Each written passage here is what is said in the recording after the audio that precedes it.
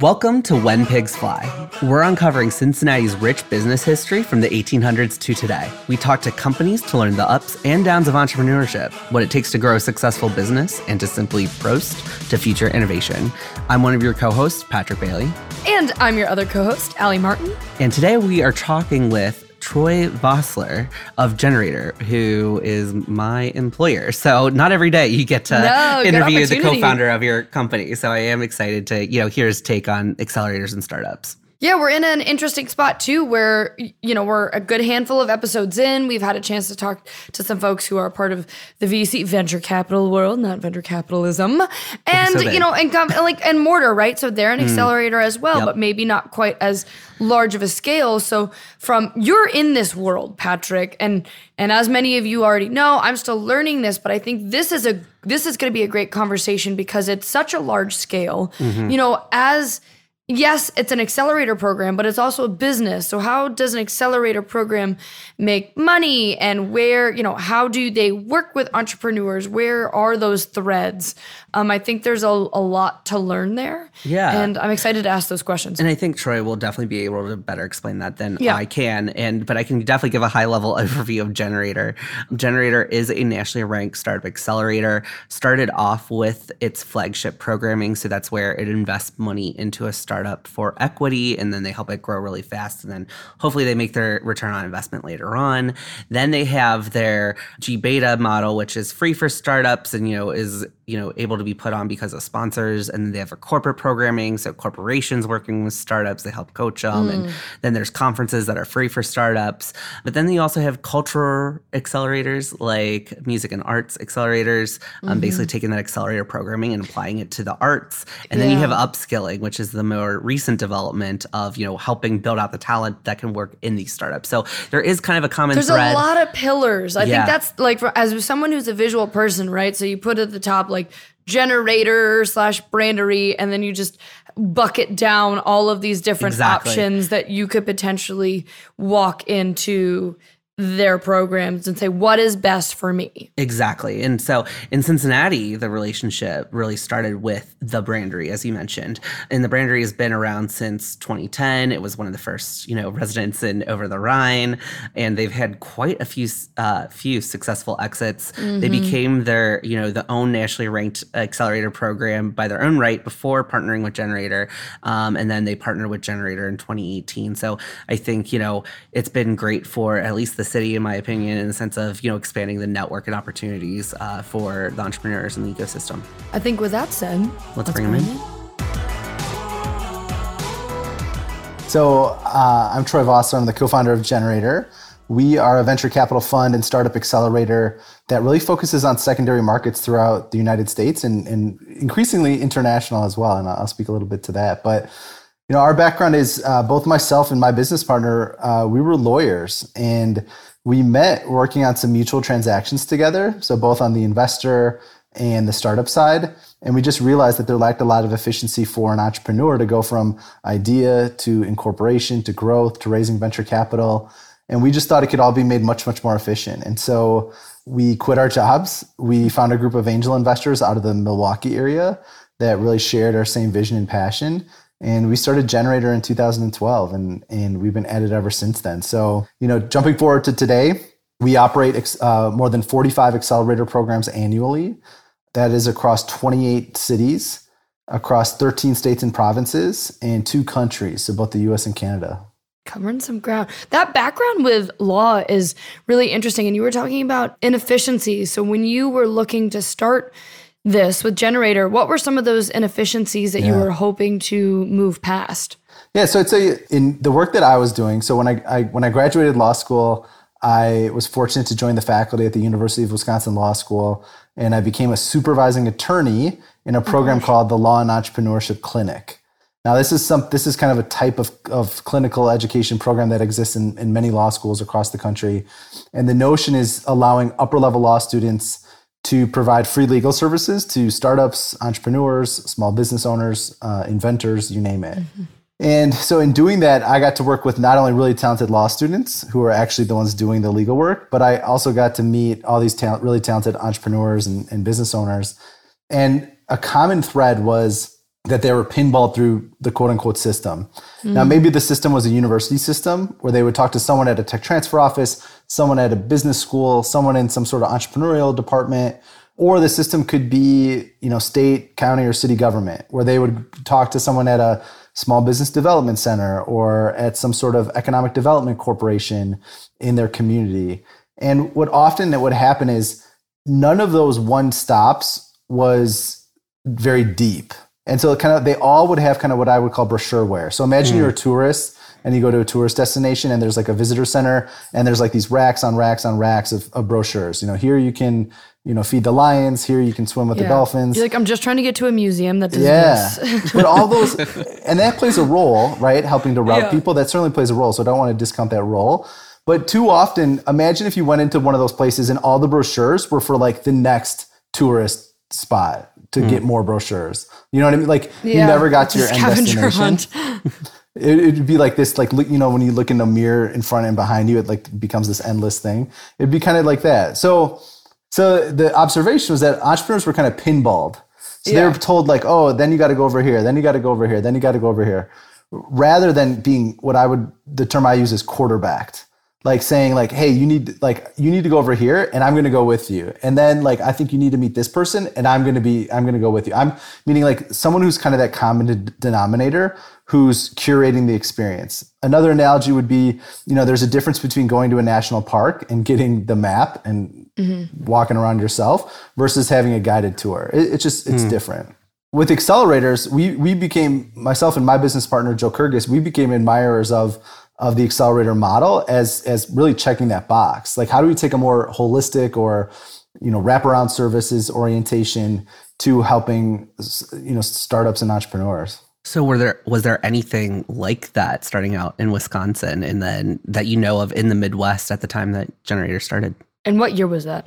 So we started in 2012. 2012, okay. And we really looked a lot to Paul Graham and Y Combinator and just reading as much as we could about the genesis of Y Combinator out of the Boston area and how they positioned it and some of their early experiences. And like, you would read Paul Graham's essays and it'd just be like, aha, like this is exactly what we're talking about. Now that kind of lit the match, if that was the spark to this proliferation of the accelerator model. As to your question about what existed in Wisconsin, not a whole lot. I mean, there were all those things I mentioned, university resources, small business development centers, state resources, but it was all kind of in that pinball genre. That being said, I mentioned my business partner, Joe, he was involved with a predecessor program called 94 Labs, which made some early investments. And that's really how Joe got his feet wet. And I think he'd be honest with you about the learnings and, that he gained from that experience that really helped build, I think, a really strong foundation for Generator.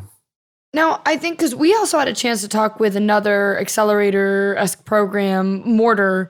And I think what's fascinating with what you guys do is you are all also a business as well. So I'm still on my end, not as familiar. I'm still trying to put the pieces together. Like, how then do you keep what Generator does sustainable? Absolutely. Generator is a for-profit company. We view ourselves through the lens of operating a business, but I think that's important because there's nothing like capitalism helping capitalism. I struggle a little bit with I think nonprofits play a role.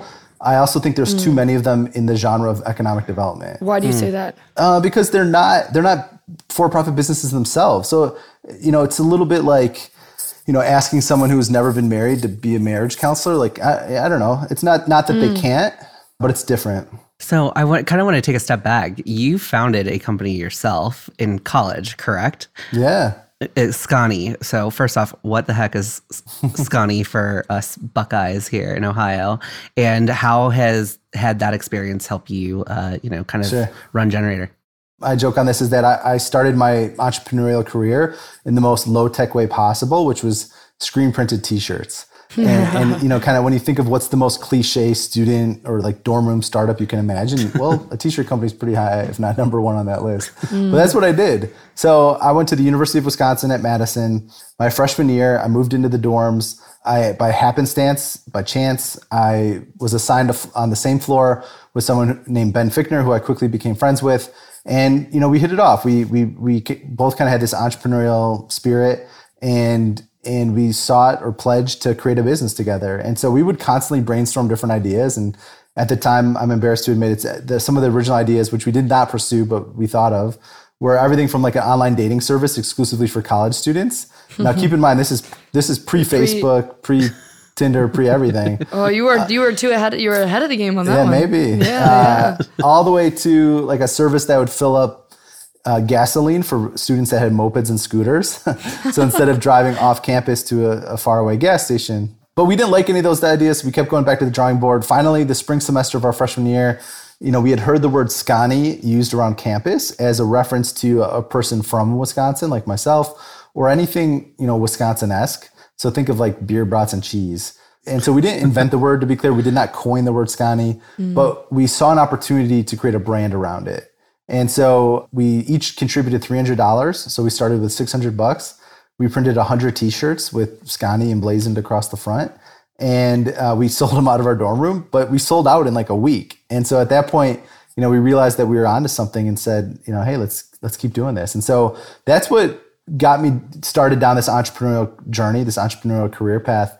And I've been very fortunate as a result of it. So not only has it, especially early on, supported me financially, it's what opened doors or continued to spark my curiosity to learn about these other things. It's what led me to law school. It's what led me to that law and entrepreneurship clinic.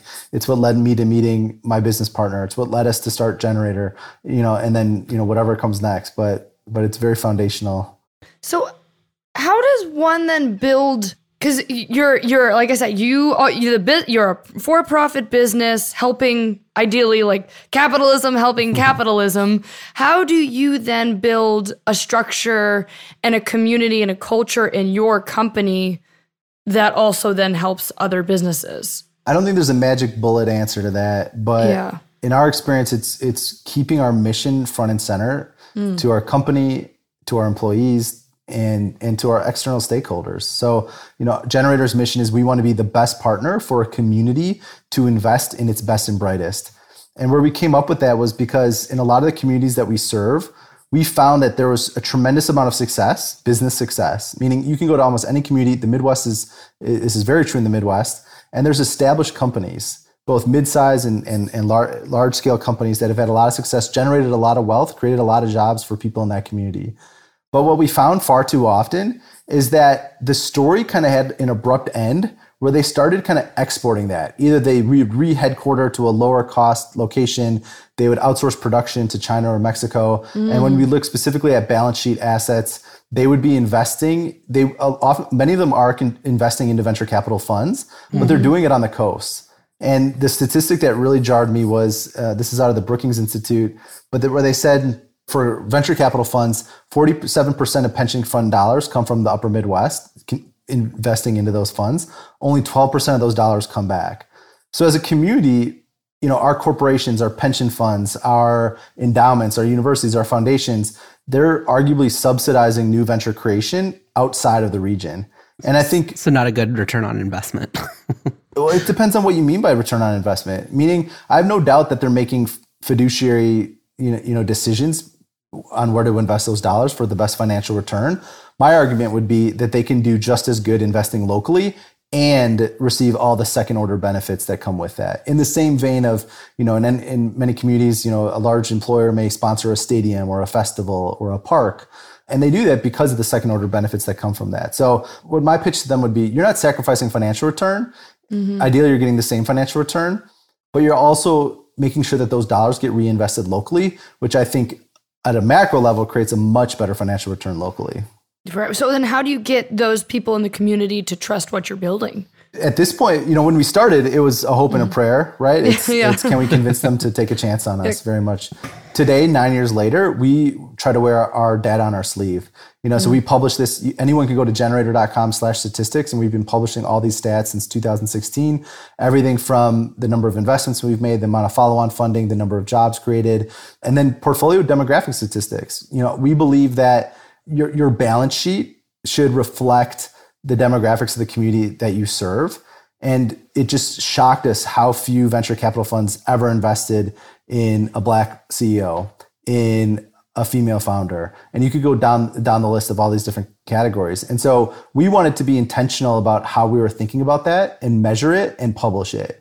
And so also on that generator.com/statistics page, you can see a breakdown of our of the investments that we've made, the founder demographic statistics. And it's everything. It's race, gender, immigration status, veteran status, and a host of other criteria that we look at. Yeah, I mean, that's a good point. Like who are the types of people that you're looking to invest in? What are the people and companies? So on the kind of going in reverse, we are for our flagship accelerator programs, our generator programs, we're very much industry agnostic. So we've invested in everything from lab grown seafood to subscription cat litter to B2B software as a service. So we're very much industry agnostic. We're business model agnostic, and that's deliberate. We want to have a highly diversified portfolio and very much take a portfolio approach to our investments. We've made 140 investments to date in our 9-year history, and so we want to be deliberate and explicit about our industry agnostic approach.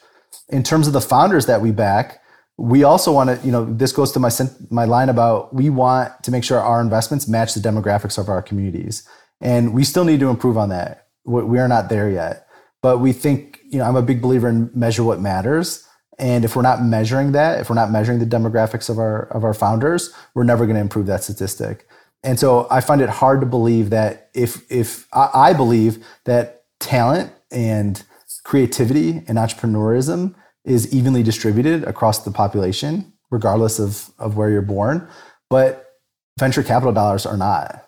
So if 80% of venture capital goes to just 3 states, I think that's a problem. Much in the same way that if 80% of car loans or home mortgages or small business loans or personal loans went to just 3 states, people would be rightfully up in arms as a result of that.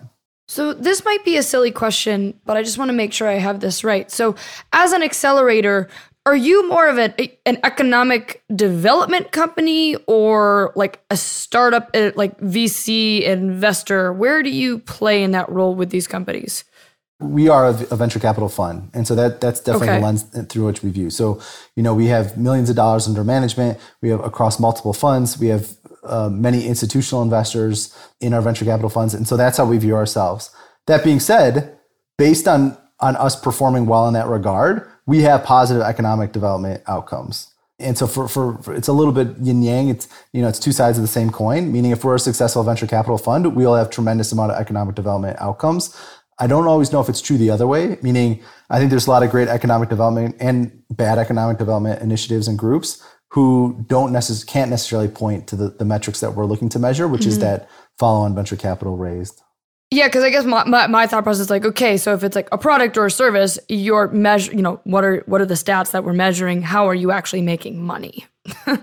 Yes, and in specific to our business model, when we view ourselves as generator management or operate our for-profit operating company, we make money a handful of ways. So for our flagship generator accelerator programs, those are rooted in a venture capital fund. We take a management fee from that fund, and that covers our operating expenses and overhead to run those accelerators. Got it. We run a pre-accelerator program called G-Beta that functions as a fee-for-services model where we sign contracts with different civic groups. Those could be state governments, city governments, universities, corporations, foundations, philanthropies, anyone who's interested in new startup creation and innovation, we've worked with. So to give a couple examples, Microsoft is our sponsor for our G-Beta program in Cheyenne, Wyoming. In Indianapolis, it's the State of Indiana Economic Development Corporation. So we have many different examples of that. Those programs are completely free to startups. Startups don't pay anything. There's no tuition. There's no revenue share. There's no equity that we take. It's completely free for startups in that G-Beta pre-accelerator. So that's a fee-for-services model paid for by the sponsors. We do work with corporations. So we have a peer-to-peer membership group where corporate venture capital and corporate innovation executives do peer-to-peer networking. So that's a membership fee paid by corporations. We run a conference series called OnRamp, Connecting Corporations and Startups, completely free for startups, and we monetize off ticket sales and sponsorships from the corporations. And then our art and music programs. So we run accelerator programs for artists and musicians. Same as G-Beta, it's a fee-for-services model with those civic groups who sponsor those programs. And then lastly, our 5th and most recent product line is Generator Upskilling. So focus on workforce development, helping train and upskill and underemployed individuals, and then helping them get a job on the back end. And similarly, those are our sponsorship driven models. So there's obvious some correlation between all these different product lines, but how did you and, co-founder Joe come up with, the different ideas, right? Was it always like, we want to create this huge, big platform, or was it just like, you just kind of stumbled upon these opportunities? Yeah, that's a good point. I was talking at lunch today with someone about, I've never been big on having like a defined vision. Like, I'd be lying if I said, 9 years ago, this is my vision for Generator. We'd have this many employees, this much impact, this many startups, this much revenue. But rather, it was always a little bit more opportunistic. From a strategy standpoint, what is the right thing to do? What are the things that align with our mission? And what are the things that we think can make us a stronger organization? But keeping the entrepreneurs that we work with at the core, meaning the entrepreneurs we work with through our accelerator programs, through our upskilling programs, through our conferences, that they are our customers. And so we want to keep them front and center in everything that we do from a strategic standpoint. And if we check all those boxes, meaning if we can maintain that customer service to those entrepreneurs, if we can make them our priority, if we can align with our mission, then we're going to be opportunistic around things. So let's use Generator upskilling as an example. For years, Generator has had a relationship with Microsoft. Microsoft, as mentioned, has sponsored a number of our startup accelerator programs.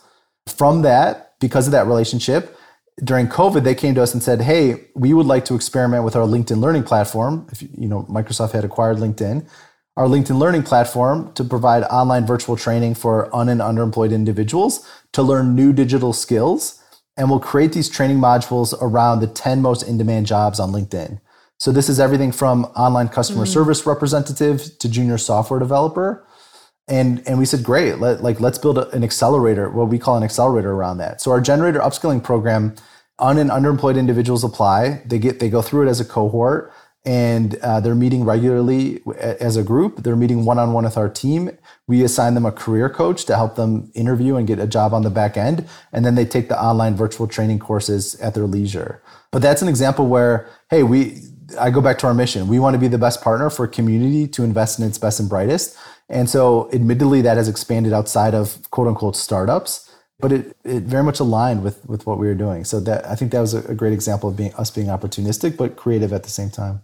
When and how did you all get your foot in the door at Microsoft? Because that's an interesting connection there that you have it as an accelerator program, because it's almost like then you're working with these young entrepreneurs, and it's a little bit of like a guinea pig, just a trial and error to see how Microsoft is doing on their end, but then it's also allowing them to experience the tech side. Yeah. I mean, Microsoft has been just a dream partner, and they're just, I think they're a rare breed in that I think they match a lot of the creativity and energy and momentum that we bring, and we really appreciate that. But the backstory is that the president of Microsoft, Brad Smith, is from Appleton, Wisconsin. So, smaller town in Northeast Wisconsin. And so he's always had an affinity towards the state. And so he had been coming back for a variety of different speaking engagements and things like that. We had the fortune of bending his ear for a little amount of time when he was visiting in Milwaukee. And we pitched him on this idea of hey, we think more can be done in these secondary markets across the country. As luck would have it, that aligned really well with Microsoft was unveiling an initiative called TechSpark, which was where they picked, I believe it's up to 7 or 8 cities across the United States, secondary markets, where they wanted to infuse a variety of initiatives ranging from economic development, so entrepreneurship, rural broadband and access to broadband, and then K-12 computer science education. Those are kind of the 3 pillars. And we said, well, great. We would love to help you on all 3 of them. And in particular, our NACT is on the Startup Accelerator front. And so they've been partners of ours in our Northeast Wisconsin program, our Detroit program, and most recently our Cheyenne program. And then, that's continued to blossom with the Generator Upskilling Initiative. How important are these big tech companies for businesses and accelerator programs like Generator? In us, it's been transformational. Meaning based on our business model, we need to prove outcomes to our sponsors and stakeholders, specific to that model, that GBeta model. And we've been fortunate to work with the likes of Northwestern Mutual, Rockwell Automation, Kohl's Department Stores, the Indiana Economic Development Corporation, Microsoft, Boston Scientific, Mayo Clinic, Universities of Wisconsin, Nebraska, Minnesota, St. Thomas, Case Western, and a host of others through these initiatives. all those partners, not just corporations, all those partners, I think just deserve a ton of credit for having a willingness to partner with us, because we are a bit unique in the for-profit nature of us. But at the end of the day, we think partners should be looking for the best vendor to produce the results that they want, whether that's looking for new innovations that can infuse their corporate thinking, whether that's looking for creating a tech culture to help reinvigorate a city, or if that's just looking to create wealth and jobs for people in the region. We think we're the best partner. This is more of like a cynical mindset and a devil's advocate on my part.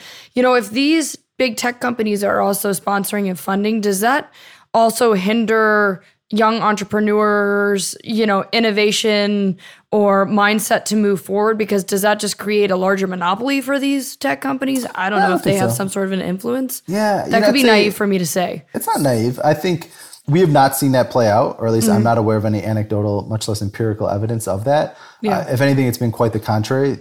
They have been a but-for contributor to allow hundreds of entrepreneurs to live out their mission or live out their goal.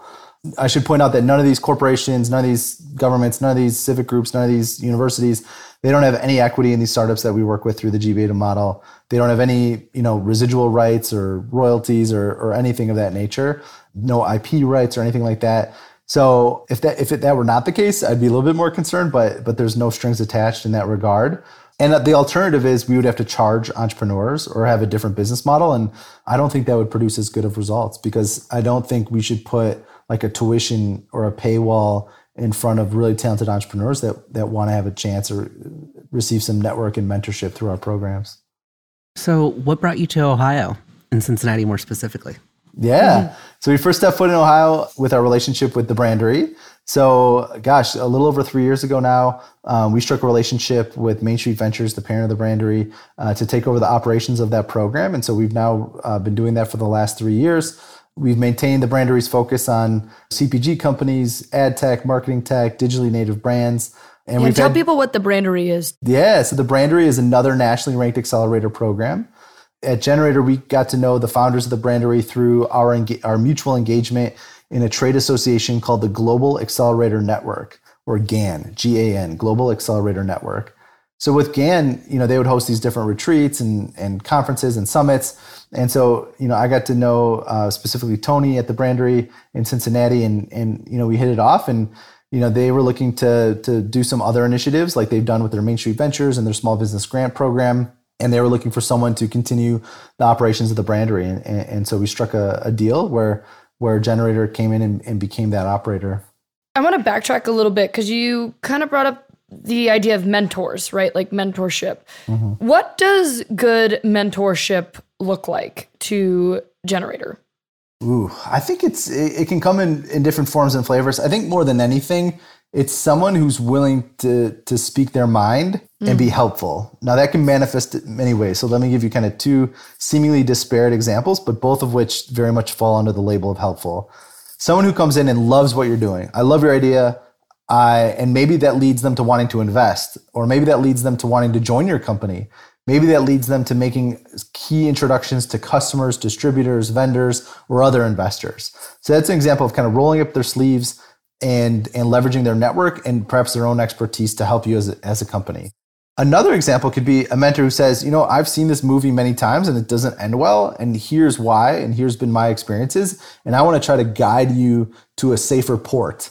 I want to guide you to a better outcome. Yeah. Now, that might seem, in the latter example, that might seem like the mentor is criticizing the company or not, because they're not investing or making all these introductions. They may seem like they're not being helpful, but I actually think that's very helpful. As long as it's rooted in authenticity and kind of, their own life experience and objective data, that's very helpful to an entrepreneur. And so our goal with our mentorship program, for our flagship programs, we aim to have at least 100 mentors who come out and meet each of the 5 startups. We call this our mentor swarm. So think of it as kind of like a quick pitch event between the mentors and entrepreneurs. But our logic is we want our entrepreneurs to meet as many smart, well-connected people as possible. And if that happens, we know that positive serendipitous outcomes will emerge from that. I can never be prescriptive. I can't say, you're going to meet this mentor and here's what's going to happen. Yeah, I was like, is it speed dating? It's very much like speed dating. So, this is a defined window.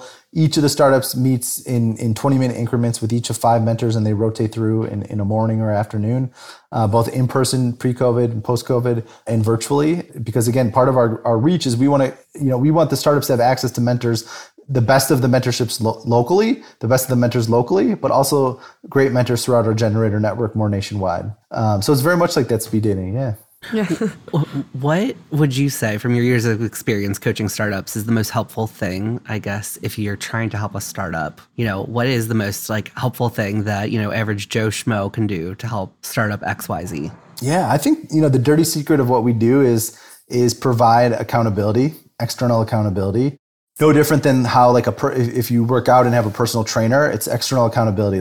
Since I paid this person, I got to show up and they're going to push me. I only want to do 10 push-ups. They're going to make me do 12, that sort of thing. So a lot of what we do is based on our experiences and in consultation with the startups, help them set milestones, hold them accountable to achieving those milestones, but more than anything, helping them providing them resources to accomplish those milestones. So if that's in the form of introductions, if that's in the form of mentorship, if that's leveraging our own expertise internally, those are the tools in our tool belt that we're making accessible to the entrepreneur to help them reach those milestones. So with that said, on top of external accountability, what are those companies and those entrepreneurs that you want to attract here? What are the qualities of the entrepreneurs? Yeah, what are the qualities, companies? What is it that you're looking for? Yeah, I think when we're looking at on the people side of the equation, well, let's take a step back. When it comes to an idea or a business, I'm willing to believe that almost any business or any idea can be viable. And I think the types and the diversity of companies that we've invested in speak to that. But for me, it's about prove to me that the dog will eat the dog food. Meaning, again, I'm willing to bet that any idea can be good. It comes down to execution. It comes down to, does the market want it? That's what I mean by prove that the dog will eat the dog food. From there, more importantly, therefore, we look at the people. And, I love what Paul Graham from Y Combinator, he has an essay about how to convince investors. And he talks about at the end of the day, human nature is such that, the intangible quality people are looking for is what he calls formidability. Are you formidable? And he says that, a definition of that can more or less boil down to, is this a person who gets their way in life? And that's this whole mix of capability, aptitude, intelligence, resourcefulness, network, perseverance. It's kind of all those things wound up together. But in my experience, that is that intangible quality that we're chasing as investors. We're not always right. We don't always have perfect information when we're meeting people through the interview and the application process leading up to the accelerator. But we try to be more right than wrong. So at the end of the day, that we're looking for great founders, we're looking for venture backable opportunities, and then all things being equal, prove that the dog will eat the dog food in the form of traction or some sort of proxy for traction. How do you then try to get that, unattainable, untangible, aspect out of them in a short amount of time? I was going to ask when interviewing. What are the questions that you're asking to try to weed through it?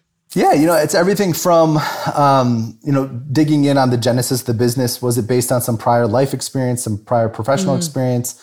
Do they have kind of a unique point of view to this problem and therefore solution? It's looking at what have they accomplished to date, meaning if they are all these things, like meaning a great founder, they're formidable, et cetera, well, they've probably taken steps towards an MVP, toward developing their product or service, towards getting customers and revenue, into their business. And so it's looking at those outcomes as well. What's the biggest mistake young entrepreneurs make that you see?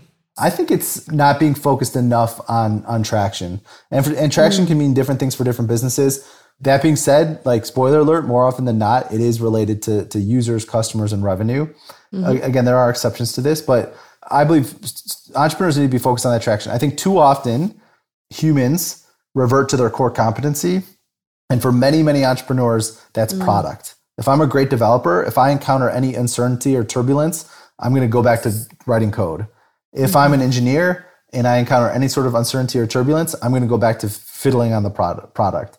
Rarely is someone's core competency truly sales, meaning when they encounter turbulence, they want to go out and sell even more.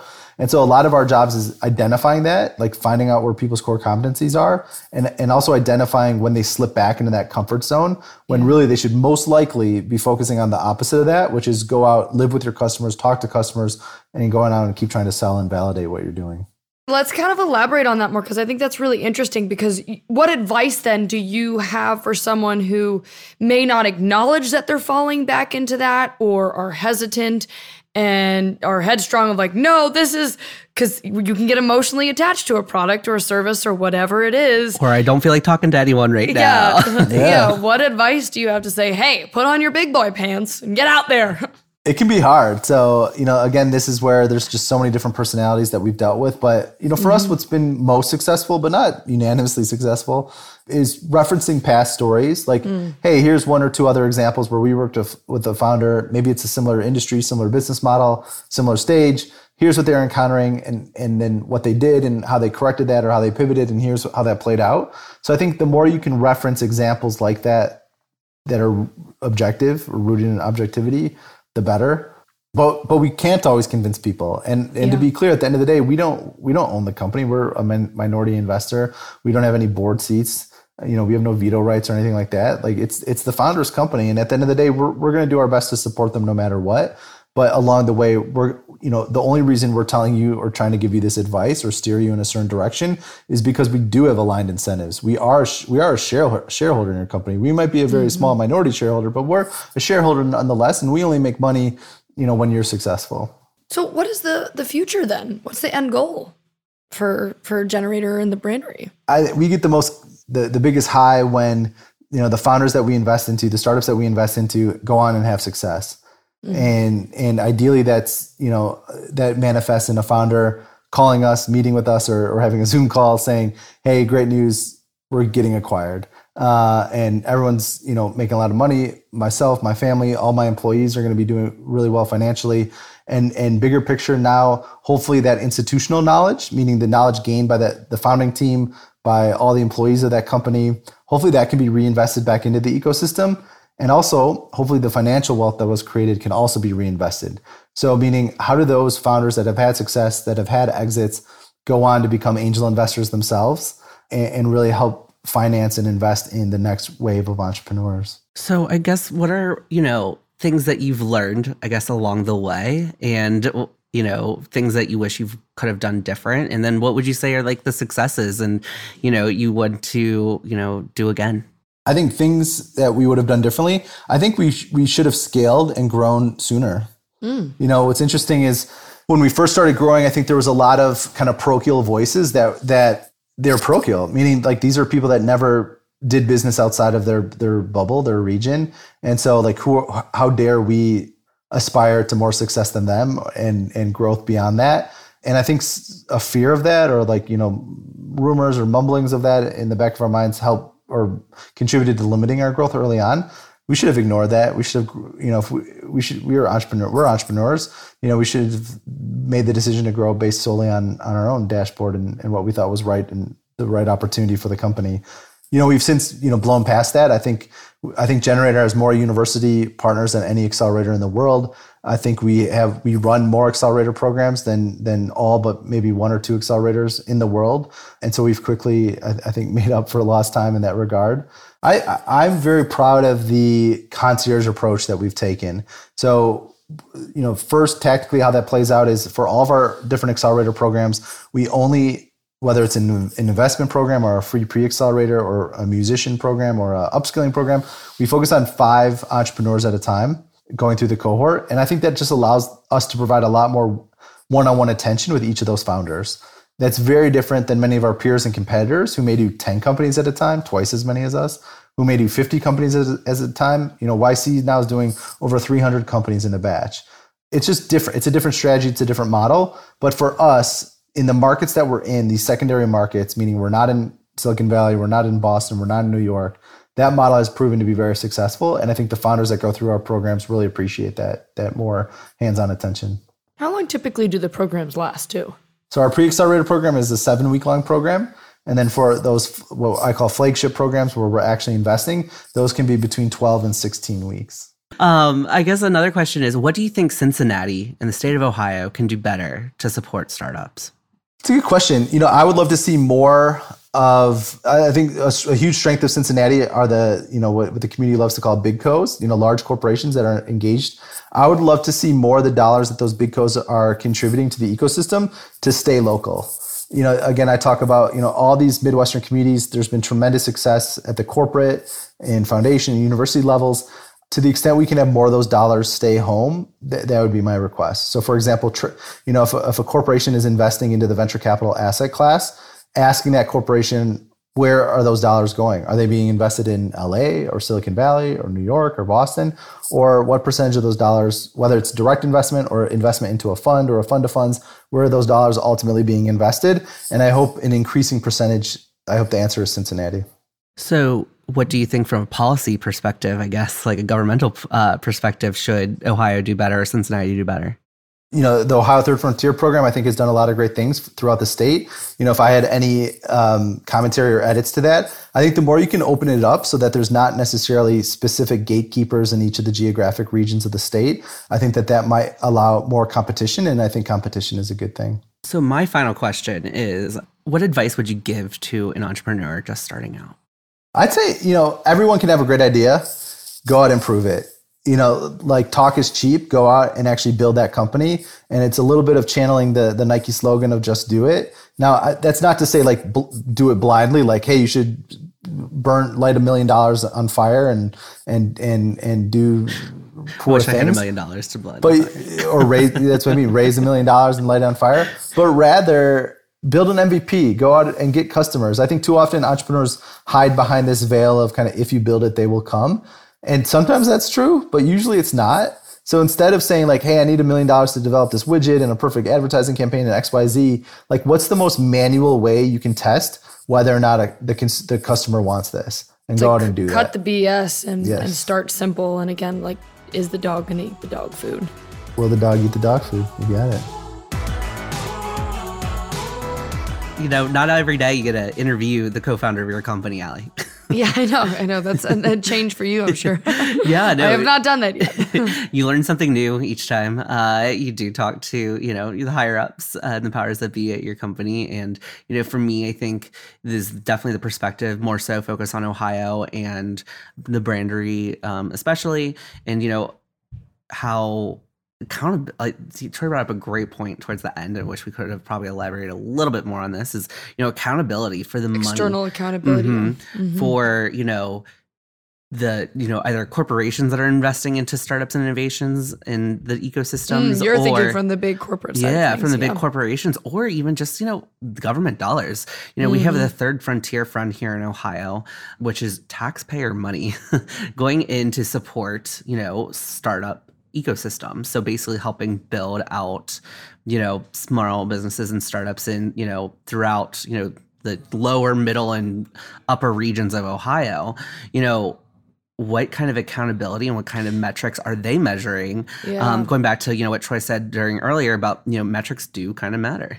Well, and maybe that's something that we need to look forward to or look for the podcast in the future is, okay, do we need to start following the money? And how do we then track that a little bit better so we also have a better idea as to where that money is going and if it's staying in Ohio, staying in the Midwest, and staying locally or not? I'm not really sure. Mm-hmm. But then it also even goes back because you're talking about accountability for the corporate companies. And I was even thinking of the takeaway of external accountability on an individual entrepreneurial level as to, that basic thought, does the dog eat the dog food? I think we individually, and even if we're running a business or not, or if we're involved in a daily culture, your daily lives of let's come back down to earth a little bit and take a hard reality check as to what are our goals, what are we trying to achieve, and where do we as individuals slack? Because that's a really hard conversation to have one-on-one with yourself, because that shows your vulnerability and where your weaknesses are. But when you can unveil those weaknesses, then you start to realize, oh snap, this is what's holding me back, and this is why my dog keeps running away. Well, if the most basic thing of your dog not eating the dog food doesn't happen, right? Like, clearly you're doing something wrong. Like, my dog, she would just go running down the stairs when she ever heard the food bag open. So clearly, like, that's how I feel about M&Ms pouring into a jar. Me and wine. But I think it is holding yourself as an entrepreneur accountable, holding yourself as a, just individual accountable day to day, is the simplest, easiest task getting completed? And then are we holding, our governments and corporations that say they're supporting our local regions accountable? Yeah, and he had mentioned too at one point in time of doing the right thing. And I wish I kind of would have elaborated that and picked his brain a little bit more on that, because I've been told that individually, like, do the right thing, growing up as a kid. But it's like, what is the right thing? What is the right thing? What does that mean? I just imagine like a devil alley and like an angel alley on each of your Oh my shoulders. Gosh. Eat the cookie. Don't eat the cookie. You don't deserve it. Anyway, that's my thought. Because I know we talked mostly about the business side of an accelerator. We've had an accelerator previously, Mortar, and we kind of dived into that a little bit more. And because you live in that world of these accelerator programs, and if anyone who's listening to this is probably has a similar mindset like myself of, I definitely have a good, from a marketing background, I'm an ideator and I could see the bigger picture, but necessarily like getting it going, getting it started, and, working, follow the money. What does it actually take? And the business track sometimes can get a little confusing. And that's where diving into some of those basic questions with these accelerator programs helps. And I love that. We're starting to build that foundation. I guess my take on that whole thing is, I kind of see it as being a consultant. You hear mentorship, right? You hear like big companies like Coca-Cola, Home Depot, hiring like McKinsey and Bain and IBM consultants, outside management consultants, and you're like, why can't they just do it themselves? Well, because it's cheaper and more cost effective just to outsource it. And so it's kind of, I see, I don't know, I kind of helping run accelerator programming. I see myself as kind of a external consultant of helping startups. So I guess that's how I kind of view it. I don't know if everybody else will agree with that. No, but it's also good to get outside perspective as well, because if you are constantly working internally and hiring internally that way, you can also get stuck in a rut. So something to think about. Well, I think that's a good note to end on. So, Allie, I think it's time. Oh, it is definitely time. Cheers. Prost. And here's some necessary legal stuff. Allie Martin and Patrick Bailey developed the When Pigs Fly podcast in collaboration with the Up Company LLC. At the time of this recording, we do not own equity or any financial interest in the companies which appear on this show unless otherwise indicated. All opinions expressed by podcast participants are solely their own opinion and do not reflect the opinions of the EW Scripps Company and its affiliates, or Generator Management LLC and its affiliates, or any entity which employs us. This podcast is for informational purposes only and should not be relied upon as a basis for investment decisions. We have not considered your specific financial situation, nor provided any investment or legal advice on the show. Thanks for listening, and we'll talk to you next week. We also want to give a shout out to Claire and Christian of Moonbow. They're the two artists of our intro song, which is so catchy and gets stuck in our heads all the time. So bop over to Spotify or wherever you find your music and give them a listen. And Like the Night by Moonbow is courtesy of Silver Lake Sync.